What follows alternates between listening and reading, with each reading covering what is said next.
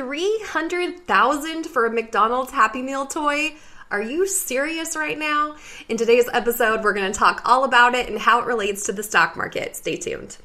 My name is Lauren Rupert, and I have been option trading for almost a decade. I am really glad you're here because this podcast was designed for you. I break down all the things stock trading into bite-sized chunks so you can feel empowered and confident to take on the stock market and better your life. So grab a dirty Dr. Pepper, kick up your heels, and listen along to today's show here at Trade Blondie.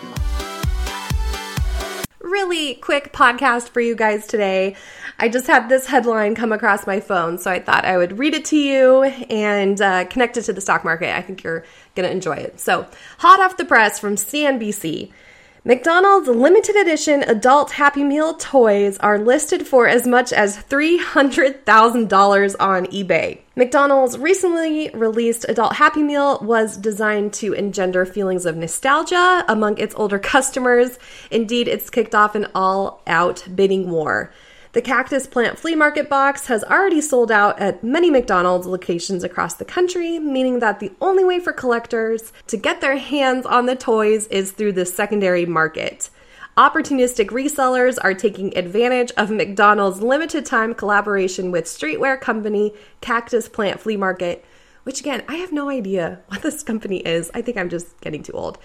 To try to make a quick buck. Toys from the Big Mac combo meals are popping up on resale sites and fetching for thousands of dollars. One seller on eBay listed the trio of unopened toys, Grimace, the Hamburglar, and Birdie, as well as the apparel's brand mascot Cactus Buddy for a whopping $300,000.95. I love that. I love that he tagged on 95 cents. Will sell fast, the seller added to their six-figure listing. Another seller is asking $25,000 for an unopened Happy Meal toy and asks that the winning bidder will also cover the $6.10 in shipping fees. Both listings have yet to receive any bids. Okay. I love this so much. It's great because it defines two key terms in the option trading world. Now, I want you to notice how they use the word ask in this article, okay? They're asking $25,000 or they're asking $300,000 for their McDonald's Happy Meal toy. So when you're looking at an option contract, an option chain, you're going to see the strike prices, and then next to that, you are going to see a bid price and an ask price. And the ask price is the seller of the option and what they're willing to sell their option for, sell their item for, sell their McDonald's Happy Meal toy for. Okay, so that's what ask price means, how much someone is willing to sell it for. Now, you'll also notice in the article they say both items have zero bids. Bids mean how much someone is willing to pay for the option or pay for the McDonald's Happy Meal toy. Now, the entire reason why we have markets, the stock market, the open market, the flea market, is because we are trying to pair buyers and sellers together. Everyone in the transaction wants to feel like they're getting a good deal. Sellers want to sell for a great price. Buyers want to purchase at a great price. Now, this explains why there's no bids for this $300,000 McDonald's toy. The buyers don't feel like it's worth it. And because this ask and bid price are so far apart from each other, we would say that the market for these McDonald's toys is illiquid.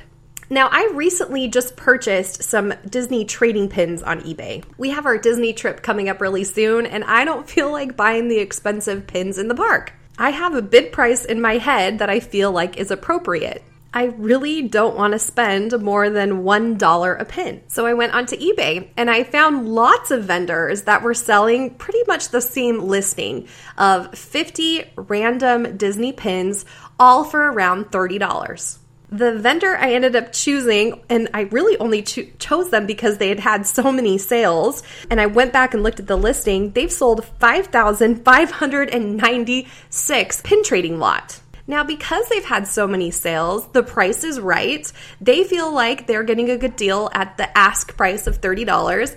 And myself as a buyer, I feel like that's a pretty good price. So that's the offer that I put in as my bid. The simple fact that so many vendors have chosen to sell this exact same listing of 50 Disney pins for $30 means that the price is pretty much at equilibrium. There are a lot of happy buyers paying that price, and there's a lot of happy sellers offering the pins at that price. So we can comfortably say that the market for these Disney and I'm sure that they're knockoff Disney trading pins is $30. Contrast that up against this $300,000 eBay listing for this McDonald's toy, and the simple fact that there are no bids at this price. That is illiquid because the buyers and the sellers are not meeting at a very happy middle price.